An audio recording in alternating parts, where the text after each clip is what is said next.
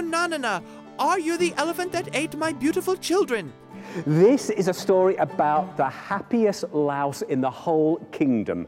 She looked right at me, and she broke into a smile. She said, "Such a smart butcher boy." We love stories! It's time for the Apple Seed, filled with stories for you and your family. All kinds of tales from all kinds of tellers. I'm Sam Payne. It's such a pleasure for me to be with you today. And today's episode is filled with strong and witty women, animals both as big as an elephant and small as a flea, and all kinds of other stuff too. We're going to hear a story from Tim Lowry called Unanana and the Elephant. We're going to hear a story by Octavia Sexton about how Jack got to America. And you'll hear a story, a cautionary tale of sorts, about impatience and greed called The Louse and the Flea by Richard Martin. You'll even hear a little Syd Lieberman story called Saved by a Sail that you won't want to miss. And in the meantime, to introduce us to the first story that we're going to hear today, I'm pleased to be joined in the studio by one of our assistant producers, Alyssa Mingorance. Alyssa, it's great to have you with me. Hi, Sam. I love being here. You know, I always love a good Tim Lowry story, and Tim tells all kinds of tales. This one is from a collection of tales about animals from all over the world. What are we going to hear here? Yeah, so this is Unanana versus the elephant. And in this story, Unanana has this beautiful baby who she loves, and everyone can tell that it's just a gorgeous little child. And she loves it so much, and she needs to go off to run some errands, and so she leaves it in the care of someone else. But this someone else is not very attentive to the child. And yeah. That's the fear. That's the fear of every parent, right? Of course. And well, when something bad does eventually happen to the child, it's, Mama Bear comes out and makes everything all right.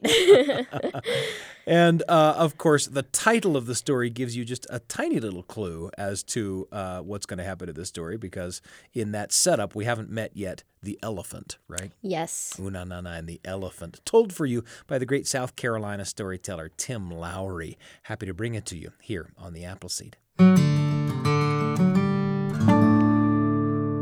Unanana had two beautiful children, a beautiful boy and a beautiful girl.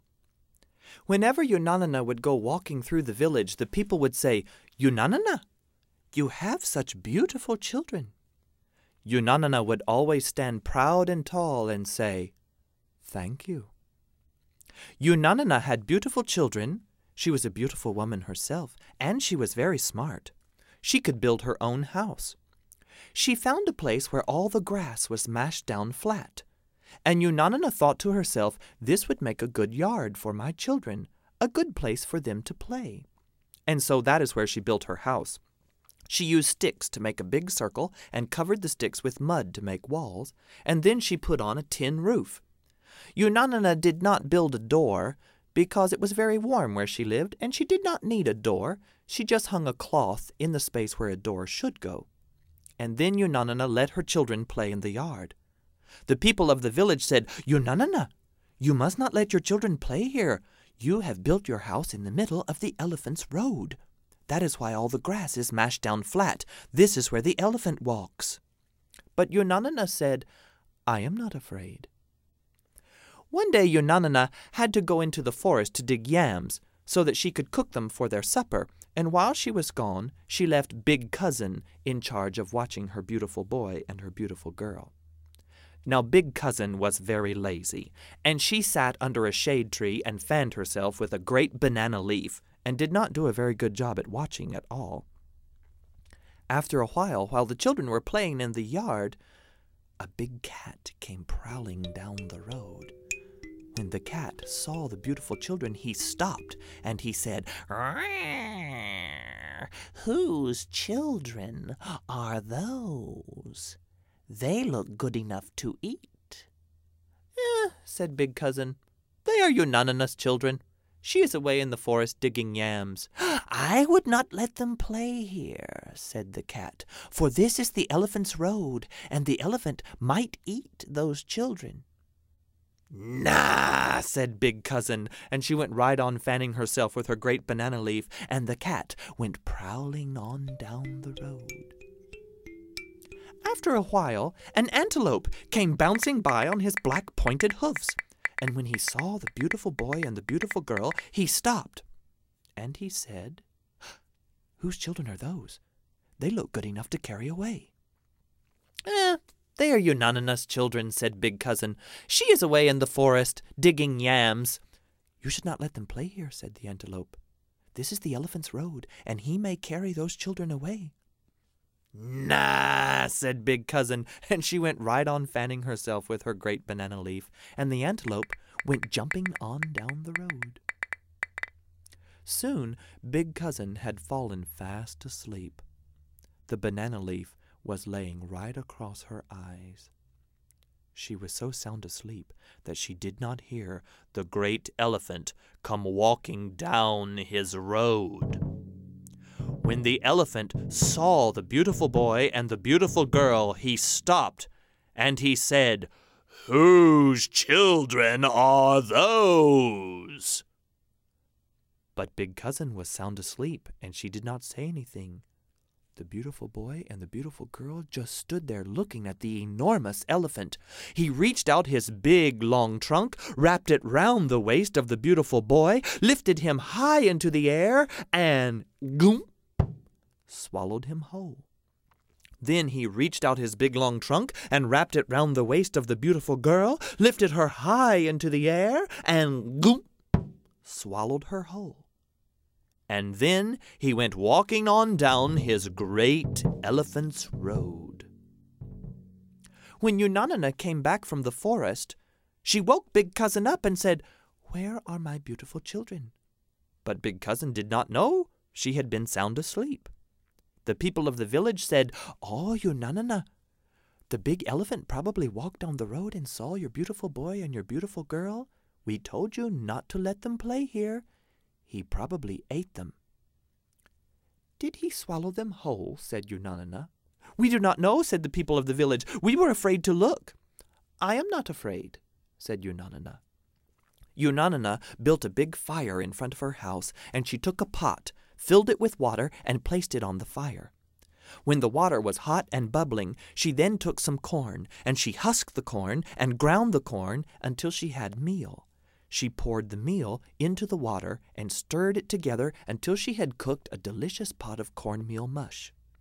Then, after the pot had cooled, she placed the pot up on her head and began walking down the elephant's road. In a little while, she came to a great cat. The cat was laying in the shade by the side of the road, and Unanana asked the cat, "My name is Unanana. Have you seen the elephant that ate my beautiful children?" "Ah, if you want to see an elephant," said the cat, "you must walk down this road until you come to great white stones." And so Unanana kept walking. In a little while she came to an antelope. The antelope was standing by the road eating weeds, and Unanana asked the antelope, "My name is Unanana. Have you seen the elephant that ate my beautiful children?" "Oh," said the antelope, "if you want to see an elephant, you must walk down this road until you come to great mountains." And so Unanana continued walking. Soon she came to a place where there were white stones all around and great purple mountains far in the distance. She knew that she must be very close to the elephant, and so she began looking round. And there she saw the elephant. He was sound asleep under a great tree by the side of the road. She walked right up to the elephant. She was so close that she could feel his breath blowing out of his trunk when he gave a great snore. "My name is Unanana. Are you the elephant that ate my beautiful children?" But the elephant slept on. And so she spoke louder. "My name is Unanana. Are you the elephant that ate my beautiful children?" So then Unanana spoke as loudly as she could. "My name is Unanana. Are you the elephant that ate my beautiful children?" And when the elephant woke up, he reached out his big long trunk, he wrapped it round the waist of Unanana, lifted her high into the air, and goop, swallowed her whole.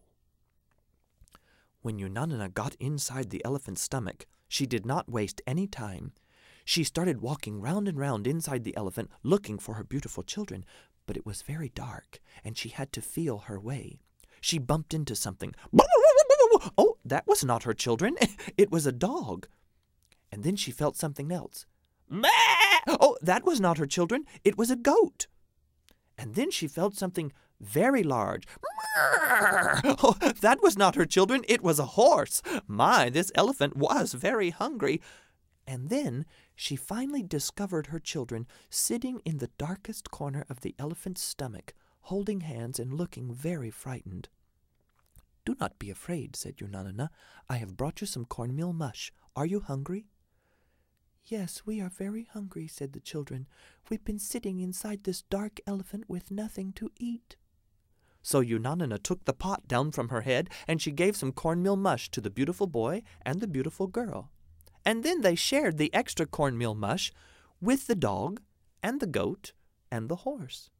"Now," said Unanana, "our stomachs are full. We are all together. We should be very happy. Let us dance." Unanana stood in the middle of the elephant's stomach and started to stomp her feet and clap her hands and sing a happy song. Soon the boy and the girl and the dog and the goat and the horse were all dancing around in the elephant's stomach. "Oh, my stomach!" yelled the elephant. "Stop dancing around down there!" "Oh, no," said Unanana. "We cannot stop dancing. We are very happy. We have had cornmeal mush. Our stomachs are full. We are all together, and we must have a dance." "Oh, stop it, stop it. You're killing me," said the elephant. "Not yet," said Unanana. "First a dance, and then we'll come to that." "Oh, get out, get out, get out any way you can," said the elephant. "All right," said Unanana, "if that is what you wish." And she drew a great knife out of her belt. Using her knife, she cut a big hole in the side of the elephant's stomach and lifted up his big flabby fat. Out walked the dog. Out walked the goat. Out walked the horse. And out walked the beautiful boy and the beautiful girl, and then Unanana herself. The elephant had to lay on his side for a long time until he healed up, but he was happy now that all of those dancing people were out of his stomach. And Unanana went home with all of those animals with her. Now she has a dog to guard her doorway. She has a goat that gives her milk, and she has a horse to carry her children to the market. Unanana was very famous after that. People came from all around to see her house, and she still lives right there in the middle of the Elephant's Road.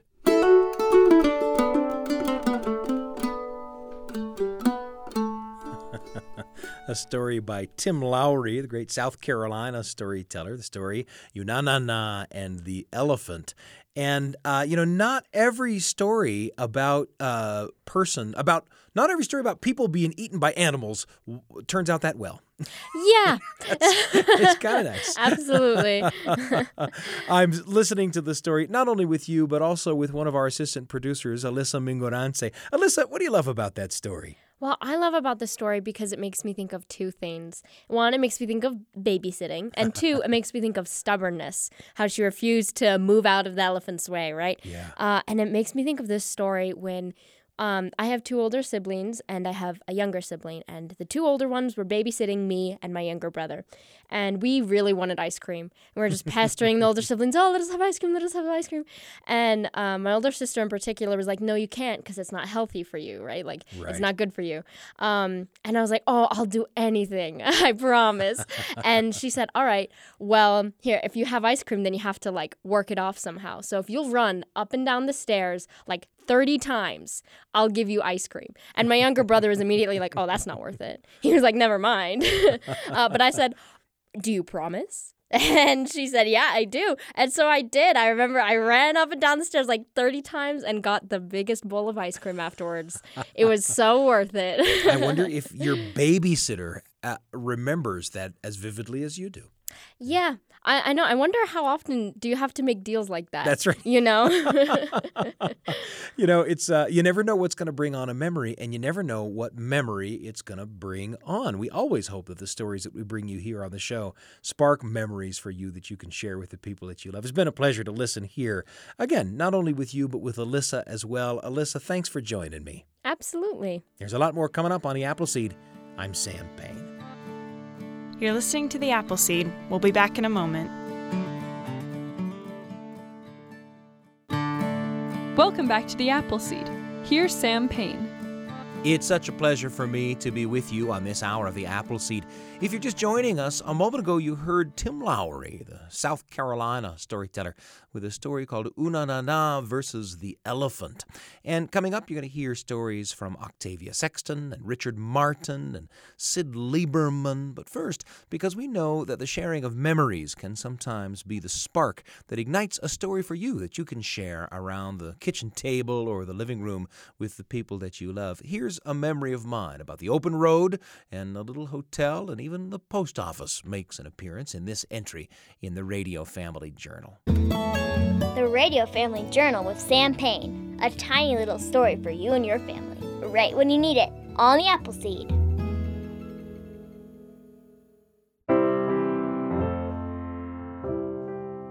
There's a time and a place for everything, even telling stories. And I'll explain what I mean by telling you about a trip to the Border Inn. The Border Inn is, well, it's in the middle of nowhere. It's called the Border Inn because it's on the lonely border between Utah and Nevada along Highway 50. You can buy t-shirts in the lobby of the hotel that say, Highway 50, America's loneliest road. The inn is the cultural center for a lot of what goes on in the area. Community gatherings and town celebrations pull from the tiny, tiny towns that dot the valley, and they meet at the Border Inn. It's part Mos Eisley spaceport, part trading post, part local diner. Suzanne and I stayed there for a couple of nights because we were developing a storytelling program in a couple of those local schools in those tiny, tiny towns. Anyway, on the way home, a couple hundred miles from the hotel, I remembered that I'd left a couple of shirts in the closet of our hotel room. No big loss. Cheap shirts, easily replaceable. But I'd also left a ball cap that I'd bought at Wrigley Field the first time Suzanne and I had been to Chicago.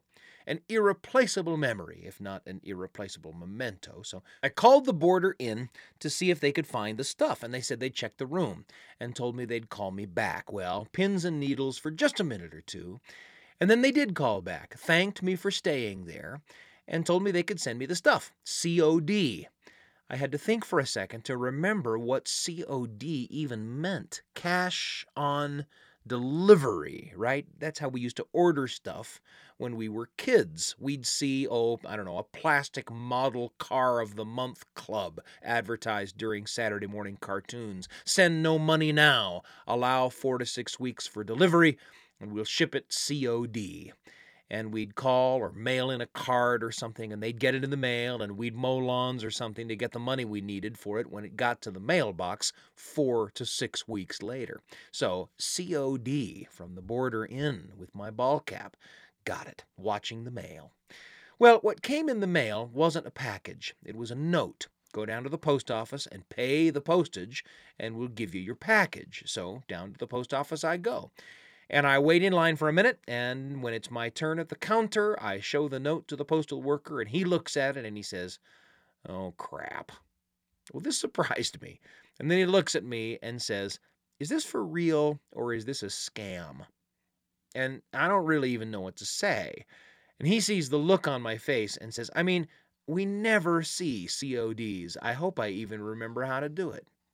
And here I fumble a bit for words, because in the heat of the moment, I don't quite know what the words are for, no, this isn't a scam, I've been expecting this package. So I stand there with my mouth hanging open for about 1 second. The words that are gathering in my mouth as it hangs there open contain the whole story, the story I've told you, all the way back to Wrigley Field on our first visit to Chicago, the story of going to the Border Inn, which is way out in the middle of nowhere, to set up a storytelling program for some elementary school students, and the story of how I left some clothes in the closet and called later to see if they could find them for me, and how the nice person at the Border Inn said they could send them COD, and that's why, well, all those words, the whole story, it's just about formed in my head and just about to spill onto my tongue when I look at the face of the postal worker. He's not in the mood. His eyes have narrowed a bit. He stares at me with my mouth hanging open.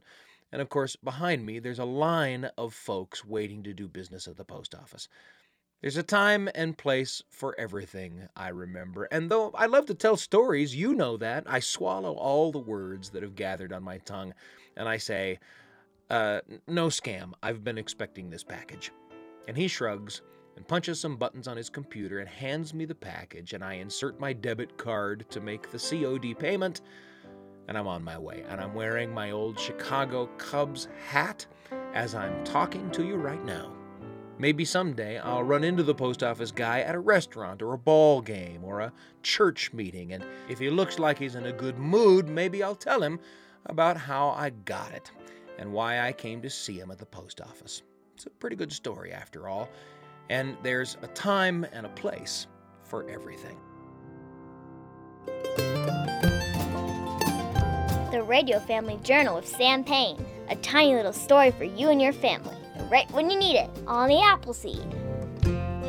Thanks for joining me for that entry in the Radio Family Journal. A lot coming up. You're going to hear a story called How Jack Got to America. And we're talking about that famous storytelling character, Jack, of Jack and the Beanstalk. That's coming up. But first, how about a conversation with a friend? Great stories come into our lives in so many ways. Through the films that we see, the books that we treasure, the meals that we share, the songs we remember, and of course the tales that get told, passed down from teller to listener, sometimes over generations and generations. And talking about the way in which those stories get down into our hearts and minds and the shape that they take there is something that we love to do with friends here on the show. And I'm delighted to be joined by Donald Davis, the wonderful storyteller from his home in North Carolina. He joins me. Donald, it's such a pleasure to have you with us on the Appleseed. Thank you, Sam. Always good to see you. I've got a son these days who is, in our family, the car aficionado. He knows the makes and models of every car that passes on the street. He knows the sorts of cars that he wants to own in his life. He's got it all planned out. Cars can be important in a person's life, can't they? Yeah, they sure can be. Yes. Yeah. My dad, for example. My dad was born in 1901, and he was born in a world way, way, way back in the Smoky Mountains in North Carolina. Yeah. And there were no cars. No one had ever seen a car that far off the beaten path, way, way back there. And he would tell me that when he was maybe, 4 or 5 years old, his dad came in one day. His father had made a trip to town, and he came in and he said, Dr. Graham has a car. He was the country doctor who would come to their house, and we might see it. He might come here sometime, but if he comes, we got to watch out because it'll scare the horses to death. And he said it sounds like a great big sewing machine, and if you hear it coming or you see it coming, take the horses and tie them to a tree so they won't panic and run away. So a car was, this total new thing in the world, in his world. And by the time he was maybe in his early 20s, he had actually saved up enough money to buy his first car. He said it was a 1920 used, of course, Hudson touring car. And in 1929, he and 2 other men made a trip all the way across North Carolina to go Canada goose hunting at the coast. And it took them 2 days to travel there and 2 days to get back. It was the greatest adventure of his lifetime. When I was born, the first car I remember was my daddy's 1936 Plymouth. And one thing I remember visually when I was 2 years old was he came home one day and he backed the car in our driveway because he wanted to show us that it had been in an accident. And he told us that a drunk man had run into the corner and it squashed the quarter panel on the, over one of the back tires. Right, yeah. And it squashed the quarter panel, which was where the gas spill was. And because it had mashed that, my dad had taken an empty tin can and put it upside down over the gas spill so that rain wouldn't go in there and he could take that can off and put gas in it. So, but see, it was wartime and there were no cars. And so we had that car. And then in 1946, when I was 2 years old, my dad was so anxious to get a new car that he got a 1946 Plymouth. And because it was coming just out of wartime, there was no chrome. And the Plymouth had steel bumpers that were painted with aluminum paint. Oh, right. Yeah. And so it looked like that. So 2 years later, we got another new car because now we could get one that looked like a real car again. And during the wartime, my dad's brother, Uncle Harry, had bought a closed down Chrysler Plymouth dealer. So from then on, all our cars came from Uncle Harry, and they were always Plymouths. Now, Uncle Harry would say to my dad, he would say, now, Joe, let me give you a Chrysler because, you know, I can give it to you for cost. I can get it for cost. And my dad, who was the vice president of the bank, said, no, I can't drive a Chrysler. Mr. Woody, who's the president of the bank, drives a Chrysler. I need to drive a Plymouth because I'm the vice president, because it would give people the image that we're not using their money right. So he had all these cars, but the one when I learned to drive was a 55 Plymouth. And that year, my Uncle Harry had gotten the bid on all the county vehicles, which included police and sheriff's cars. And he got one more car than they took. And so we got what was a 1955 Hemi V8 police special for our family car. It was unmarked. It was two-tone green. And my mother loved it because it was so powerful. She could ride the clutch and start off in second gear. And then it would go as fast in second gear as she ever wanted to go. So she never had to change gear. And of course, as a 16-year-old, I had this, you know, bomb of a family car to drive that had a huge engine. And so, you know, I've just grown up with those car memories. And I remember, you know, saving up for my first car and what an important thing that was in the world. So there's so many memories tied to that. You know, as you're talking about cars, I'm thinking about there are people who hesitate to share the comprehensive story of their life because where do you begin and how do you organize it, right? And I think about some of these things that we're likely to have throughout our lives, cars, for example, right? And I think about what a useful thing sometimes it is to tell your life story in terms of the cars that you've owned, or in the case of my father is a musician, and he I've often heard him tell his life story in terms of the musical instruments that have come through his hands. Of course. What a pleasure to have Donald Davis with us. Of course, Donald Davis, one of America's premier storytellers, and of course, an ambassador for storytelling all over the country. He lives in North Carolina, but really makes his home everywhere, wherever stories are being told. And of course, you can find Donald's great work at ddavisstoryteller.com. Of course, you can find his stories on the Appleseed as well at byuradio.org/Appleseed. Donald Davis, what a pleasure to have you with us today. Thank you so much, Sam. Thank you for doing this. Great stories come into our lives in so many ways. Such a pleasure to chat for a moment with the great North Carolina storyteller Donald Davis. We'll be sure to have him back. Lots more coming up on the Appleseed. Octavia Sexton with How Jack Got to America coming up next. You're listening to The Appleseed. We'll be back in a moment.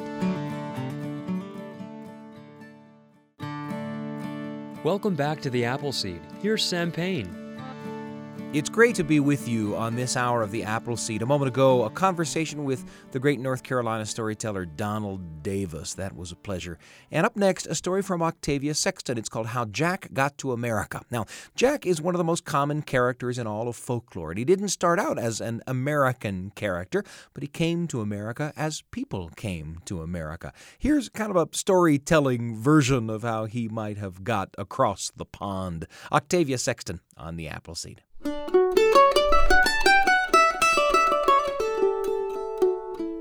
I'm going to be telling you all some jack tales. Now, a little bit of history about these jack tales. The jack tales have been around since about the 13th century. They originated over there on the British Isles, but when the Europeans came over here to this continent, they brought these stories with them. And a lot of these English people settled in the Appalachian Mountains. Once they settled there, they started passing these stories about this character named Jack and passed them from generation to generation. And now we have a very unique set of Jack tales known as the Appalachian Jack tales. And the stories changed because life in the Appalachian Mountains was a lot different than it was over there in England. So the stories I'm going to tell you are these Appalachian Jack tales that I grew up hearing, and I tell them in my dialects, like a window's a winder, a woman's a woman. And I think you'll be able to translate them pretty well. Now, I told you how the stories about Jack got here. A little bit of history there. But Jack, he actually came over here from England. And this here's a story about how Jack got to America. Well, now, it was way back and a long time ago. And there was this here boy named Jack. And he was living there at home with his mama over there in England and his brothers, Will and Tom. And, well, their daddy had took off one day to find some work and just never did come back. They didn't know what happened to him, but, times were getting real hard. And so their mama told him, said, look, boy, said, y'all need to get out, and find you a job. Well, Will, he was the oldest. And he said, well, all right, Mama. He said, I'll go out and see if I can't find some work, to help out. So he started walking down the road looking for some work. We met up with this man coming along the road, and he stopped him. He said, buddy, he said, I'm needing some work. And said, I'm wondering if you know of anything. And that man said, as a matter of fact, said, I own my own factory. And said, I'm working 3 shifts, round the clock and can't keep people. Said, I'm needing 3 workers right now. Said, well, I can put you to work. You pick any shift you want. And Will said, well, that's good. Said, but I got 2 brothers back at the house, Tom and Jack, and they're needing jobs. That man said, hey, you go fetch them and said, you all come on in, pick whatever shift you want, you come on in to work. So Will, he went back to the house and he told Jack and he told Tom. And Will, he said, well, I think I'm going to take that their first shift.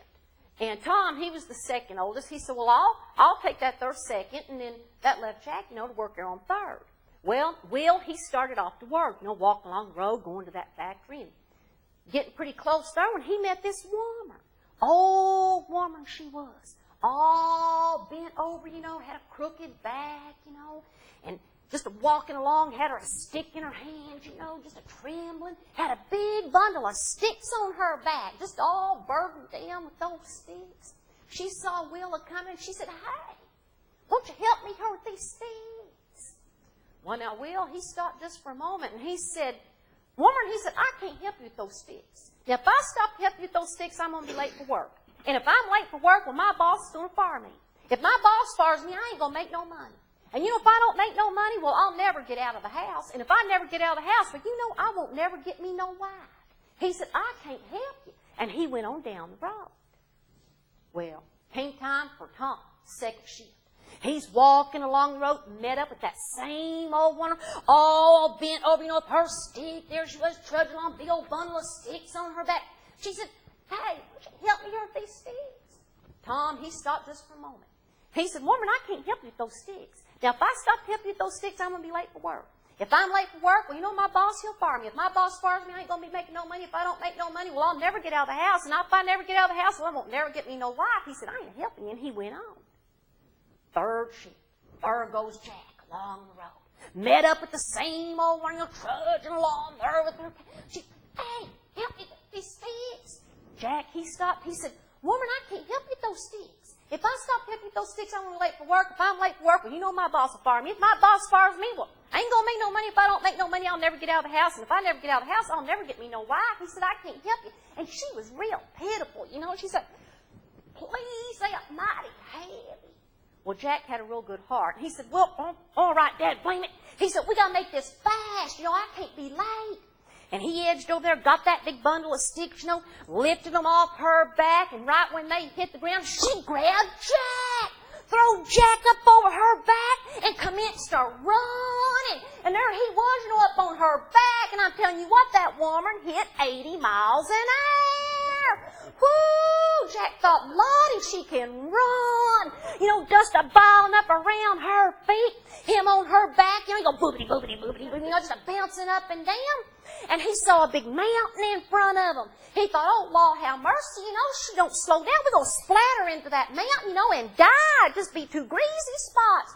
And she didn't slow down at all. Just kept right on her run. And when all of a sudden that mountainside opened up. Just a big old cave. And she ran right inside that mountain.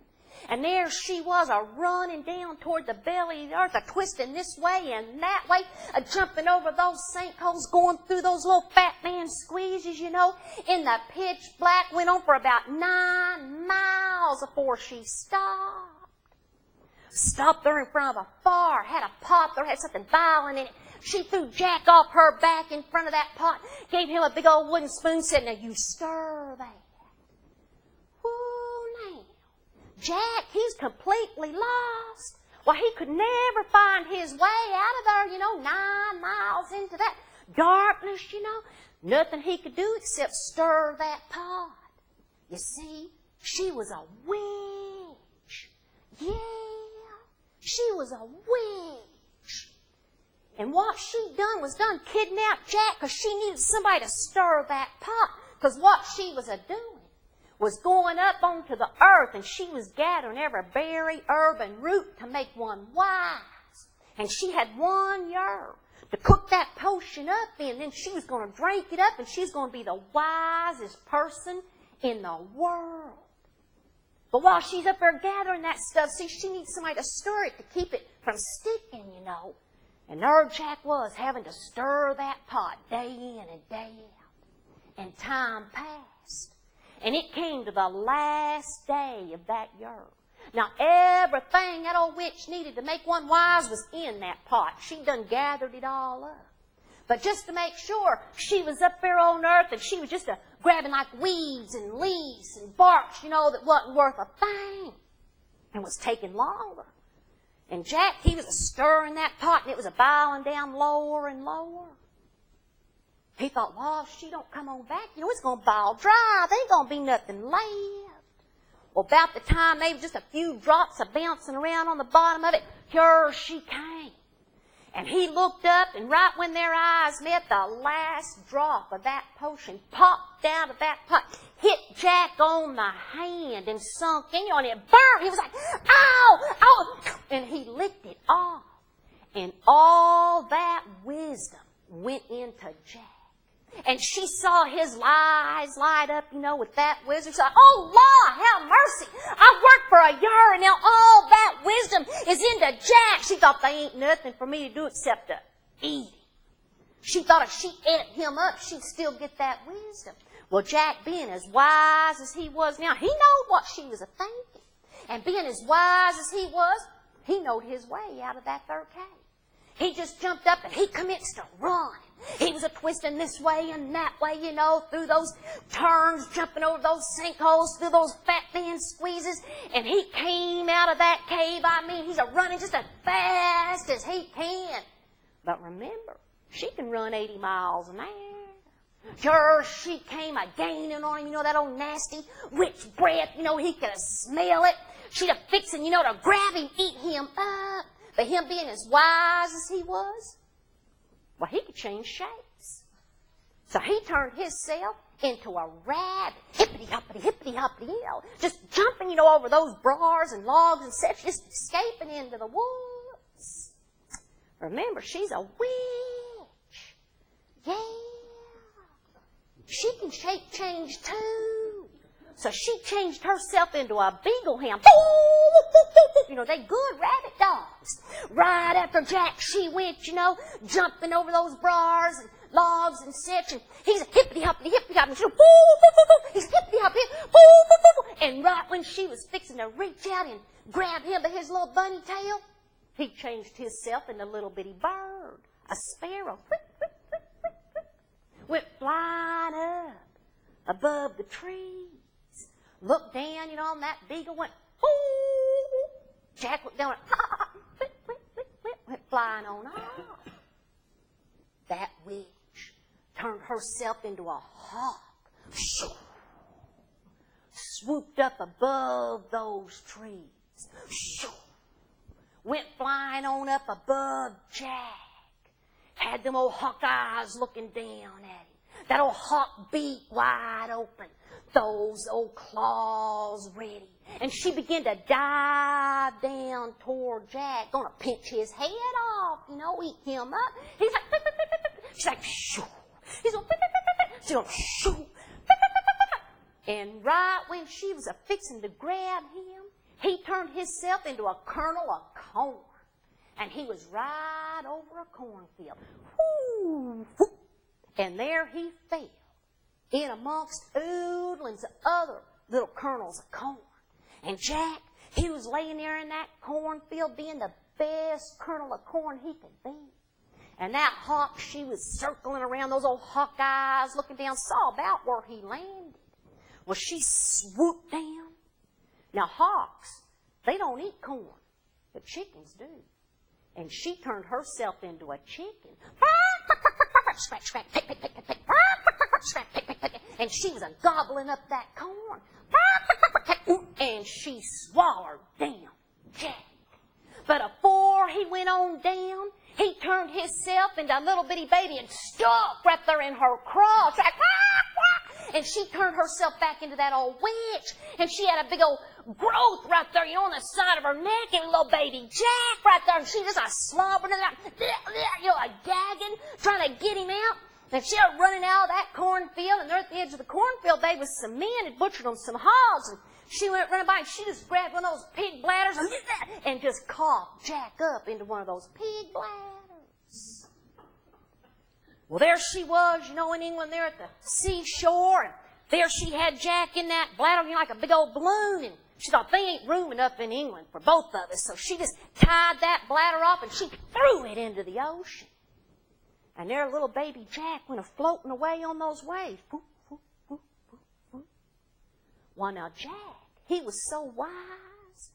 He not only survived, he growed inside that pig bladder. And the waves took him further and further and further away from the English seashore. Till one day, whoop, Jack, he washed up on dry ground. And by this time, Jack was a full-grown man. And he went to tearing his way out of that pig bladder and stepped out and looked around while being as wise as he was. Well, he knowed he was standing in the United States of America. And being as wise as he was, he knew the best place in the United States of America to live was Kentucky. And that's where he headed and settled and became a pig farmer and did so good. Well, he was able to send for his mama and Will and Tom, and they all came over, and all of them got into hogs and did real well. And that's how Jack got to America, and that's the truth, and that's the end of that story.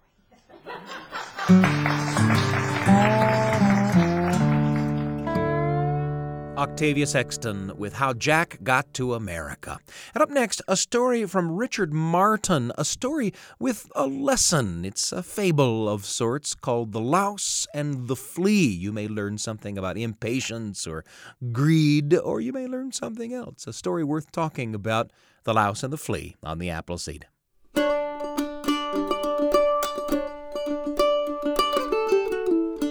This is a story about a louse. The tiny little animal that bites you and sucks your blood. Small, but very, very big effect. Now, this story is about a louse which was a happy louse. This is a story about the happiest louse in the whole kingdom, because that louse lived in the very, very best place to be if you are a louse. He lived at the bottom of the king's bed. Just think what that meant if you are a louse. All that wonderful blood. The king eating the best food, drinking the finest wine all day, and then getting to bed in the evening for the louse to suck that blood. He was a happy louse.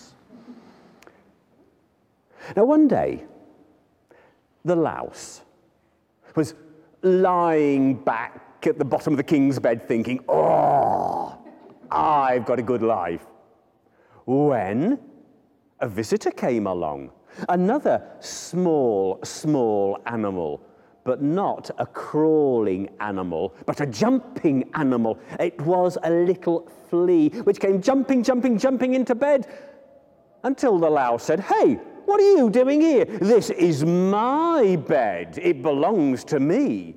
Oh, no, please let me in.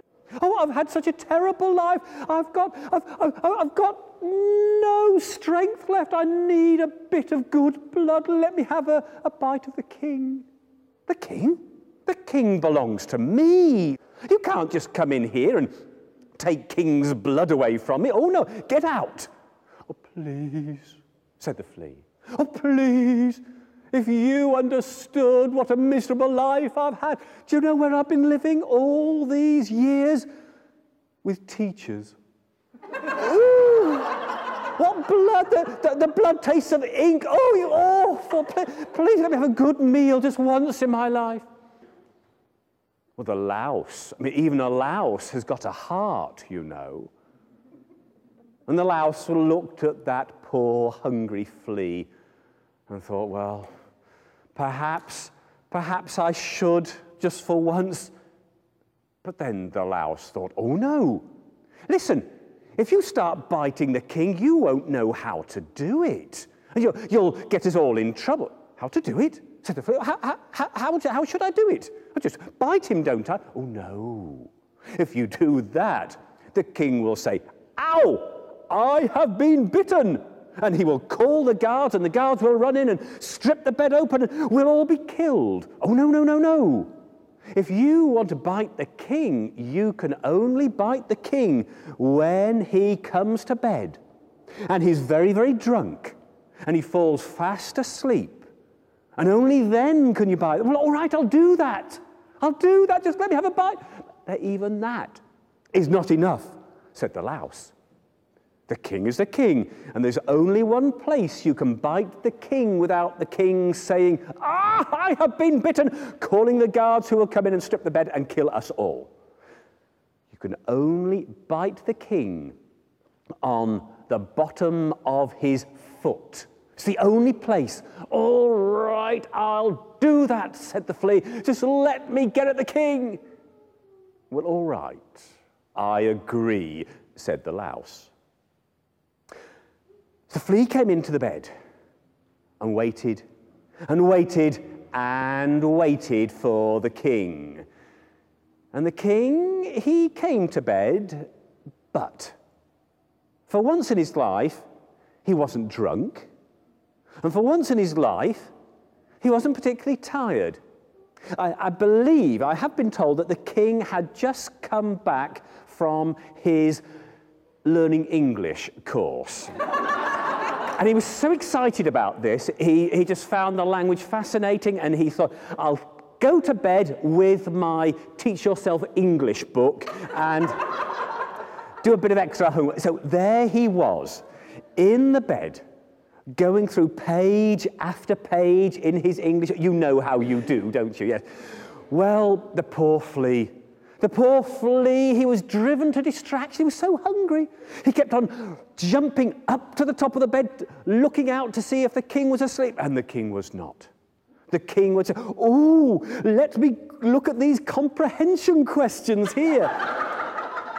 The flea would have to go down and wait and come back up again and look over. And the king said, oh, a chapter on the passive. Oh, that chapter must be read tonight. But the poor flea, he was going back down the bed when he went right by the king's fat backside. Oh, and you know, that flea, after all he had been through, he just could not hold himself back any longer. You can imagine that great glistening king's bum. The flea launched himself at it. Great big bite, and just as the louse had said, the king cried, the king's bum has been bitten. In came the guards. They stripped the bed. They found the louse and the flea, and they killed them both. And that really is the end of the story. But if you want a moral to your story, Well, it's, I suppose, a story which shows the importance of self-control. Yes. And of course, it's also a story which shows that too much English grammar can often be fatal.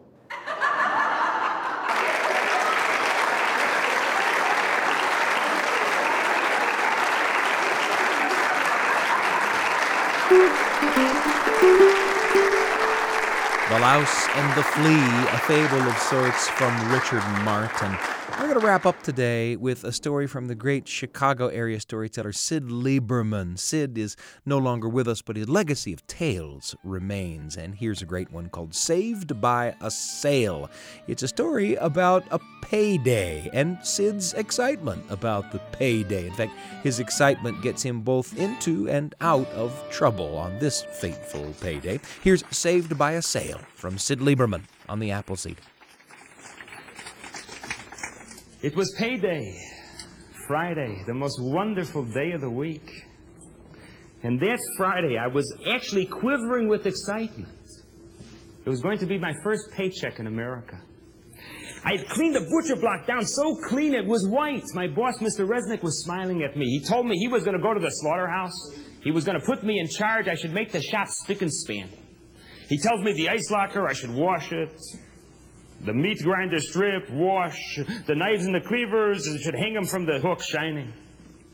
He looked at the 2 forlorn chickens in the window. He said, anybody comes in, you give them a good price. He pulls a watch from his pocket. He says, Sal, I'll be back at 4 with your check. Make for me a nice job. Oh, check. Check. I thought of my week. In days, nothing. Monday, Tuesday, Wednesday, Thursday, Friday. An experience, a lifetime full of despair and delight, confusion and hope. Of feathers that didn't come off the chicken without the skin. Of a bite that threw me like a bucking bronco when I rode it. Of customers calling me boy chick because they didn't know my name. Of a boss who all week yelled at me, Sal, what am I going to do with you? What am I going to do with him? Now, after a week, the feathers come off like nothing, the bike like I've been on it all of my life. The customers know my name, and my boss is smiling. When I go in the ice locker to bring out a shoulder of lamb, I don't come back with a shoulder of veal. Ah, check. I thought of my reward. $8. What I could buy with it, a bakery full of white rolls. I could put $2 to it and buy, not custom made, but a new suit. But most of all, I thought of Shirley's candy store. I would sit up on the stool and order the best banana split in the house. Check. I thought he would pay me with a $5 bill and 3 singles. A check, it's even better. I know where to cash it, where my papa cashes. Where all the men cash, at Morris Finkel's drugstore. A landsman came from Romania, pressed pans during the day, studied at night, became a pharmacist, became a Notary Republic. They call him doctor. I looked in the butcher window. I said, maybe you too, Sal Kenner. Maybe it'll be your story in America. I cleaned the butcher shop like crazy. The ice locker, I shined it till I could see my face. The meat grinder, I took it apart. I stripped and washed. The knives and the cleavers, they were shining down at me like stars when I finished. The only problem, I was finished at 3. I had a whole hour to wait for my first paycheck in America. I couldn't sit still. I was walking around. I was going crazy. I said, I'll clean it all again. I was ruthless. A spot of blood on the wall, I scraped it off. A feather, I put it in my pocket. Clumps of sawdust, I pushed down. By the time 4 o'clock came, it was spotless. It was like a palace a king could eat off the floor. I was so happy and so proud. And then I looked up, and there were those 2 ugly chickens. Those 2 blue-veined chickens. I got so angry, I walked up to one and I punched it. It went to the window and scratched my nose with its claws. So I punched it again. And then I punched the other one. And then I began punching the chickens. I liked the way it felt. I became a boxer. Kid Kenner fighting 2 opponents at once in Madison Square Garden. I was so excited about boxing the chickens, I didn't even see the crowd gather outside the window till I knocked the chicken off the hook. It landed on the ground and the crowd began to count it out. 1, 2, 3. At 10, who should show up but Resnick? He came swimming through the crowd. What happened here, Sal? What's the accident? I felt like my tongue was swelling. I had a mouthful of tongue. I was playing with the chickens.